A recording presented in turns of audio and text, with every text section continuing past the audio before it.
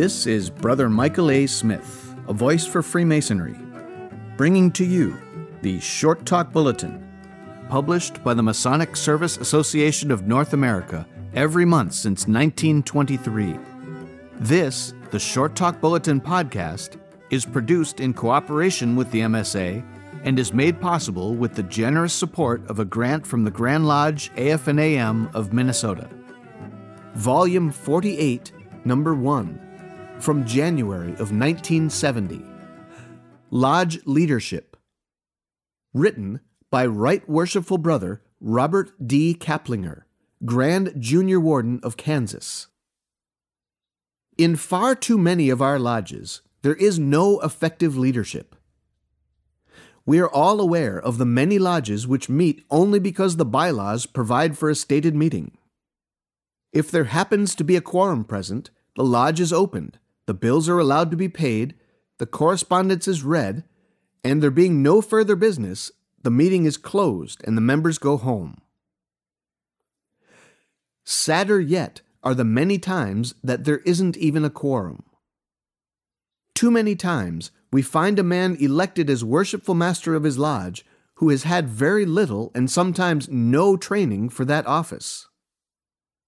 I would guess that in a majority of our lodges, there is no program of training to prepare the officers to be master of the lodge, except in the practice of the ritual. We must face the fact that even the mystic tie of Masonry will snap under the strain of such repetition, monotony, and dullness. I have worked in other organizations over the years and have seen many officers, good and bad. All of them wanted to be good officers, and all wanted the best for the organization. Some succeeded and some failed. Why? Why do some governments fail and others succeed? It's leadership. Where does juvenile delinquency really begin? In leaderless families. Where do slums fester? In leaderless cities. Which armies falter? Which political parties fail? Poorly led ones. The effectiveness of any organization, be it governmental, business, or fraternal, is determined by its leadership. The importance of leadership is nothing new. It's always been important. Its effect can be traced throughout the written records of mankind. Therefore, the fact that we discuss lodge leadership today does not mean that we consider it something new. From reading and research, I have found that this has been of great concern to all our Grand Masters, from Most Worshipful Richard Reese to Most Worshipful Carroll C. Arnott. During the darkest days of the Civil War, a message was delivered to President Lincoln that a general had been captured by the enemy. A member of his cabinet exclaimed, "We cannot fight a war without generals. We suggest that you promote a colonel immediately and create a new leader." Lincoln then said, "I can promote a colonel to the rank of general by a stroke of my pen, but that won't make him a leader. Leaders create themselves." The same is true in our lodges. We can appoint men in line, and we can elect them through the chairs, but that won't make them leaders. What are the qualities of a good leader? I would submit the following for your consideration. Confidence. If a leader does not believe in himself, no one else will. It must be acquired by training and accumulation of experience and skill. Energy. A leader must be willing to do everything he asks of the members, and more. Timing. A combination of alertness, imagination, and foresight. Clarity. A leader must be able to reason logically, make decisions, and then convey his thoughts clearly. Tenacity. Courage is the capacity to hang on 5 minutes longer and inspire it in others. Boldness. A willingness to take chances, a readiness to experiment. Concern.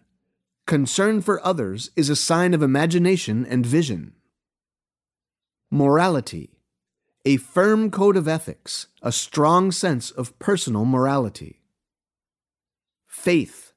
Above and beyond all, a leader must believe in his followers as well as in the goal towards which he is leading them. Basically, the leader is one who, by training, understands the objectives and tenets of the organization, and who has, by planning, devised a method of accomplishment and by proper instruction gets others to follow in carrying out the plans. Lodge leadership is the ability to produce unified lodge action toward an objective by the effective use and cooperation of its members. So, how should we train our leaders? We must make the masters of our lodges understand that one of their principal responsibilities is training those who follow. We must insist that going through the chairs does not mean marking time, but does mean a time in which junior officers are being trained. The end result of a system of line officers must be a worshipful master conversant with all phases of lodge management. The line officers should be assigned new duties and responsibilities each year, so that when the individual has assumed the master's chair, he will be fully qualified and capable of carrying out his responsibilities of leading, teaching, and encouraging his subordinates. It is the responsibility of the master to utilize the abilities of various brethren of the lodge on working committees. This accomplishes a twofold purpose. First, the development of potential officers, and second, it frees the officers from some of the routine operations of the lodge. I would like to assert that the best measure of the success of a master is not that of his year in the East. The real effectiveness of a master cannot be measured until 6 years after his term of office. It is in those next 6 years that the men he helped train will have put their lessons into practice. A word to junior and senior wardens. I know you desire a most successful year as master, and we all hope that you'll achieve it. But your chances of success depend upon the amount of thought you put into it. The thinking and the planning comes first. For once you take the gavel as worshipful master, you'll find other responsibilities awaiting your attention. If a farmer wants a field of corn, he doesn't sit in the shade during the planting season. You must plant before you can harvest. The process of revitalizing membership participation in our lodges can best be achieved through planning and conducting meetings that will stimulate the interest of all members. The primary purpose of meetings of any kind is to establish communication between members. The one feature that distinguishes a good meeting from a poor one is planning. Lagging attendance at our lodge meetings is symptomatic of ill-planned, disorganized, or uninteresting meetings. You can have all the plans, ideas, committees, and schools of instruction in the world, but if you do not have leadership, nothing happens. Action must come from the top. The master must realize that the extent to which his members enter into lodge activities is in proportion to the master's enthusiasm and to the extent that the master enters into the real spirit of Masonic brotherhood. We Masons are taught that when there are no designs on the trestle board, there is confusion in the temple. Wardens must study hard. They must plan ahead so that they will be prepared to carry out the duty of the master, which is to lead, or put another way, to set the craft to work and give them proper instruction. Narrator's note.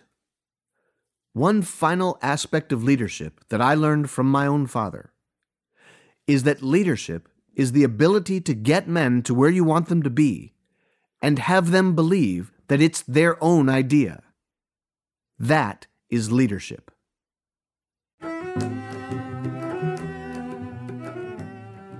This is Brother Michael A. Smith, a voice for Freemasonry.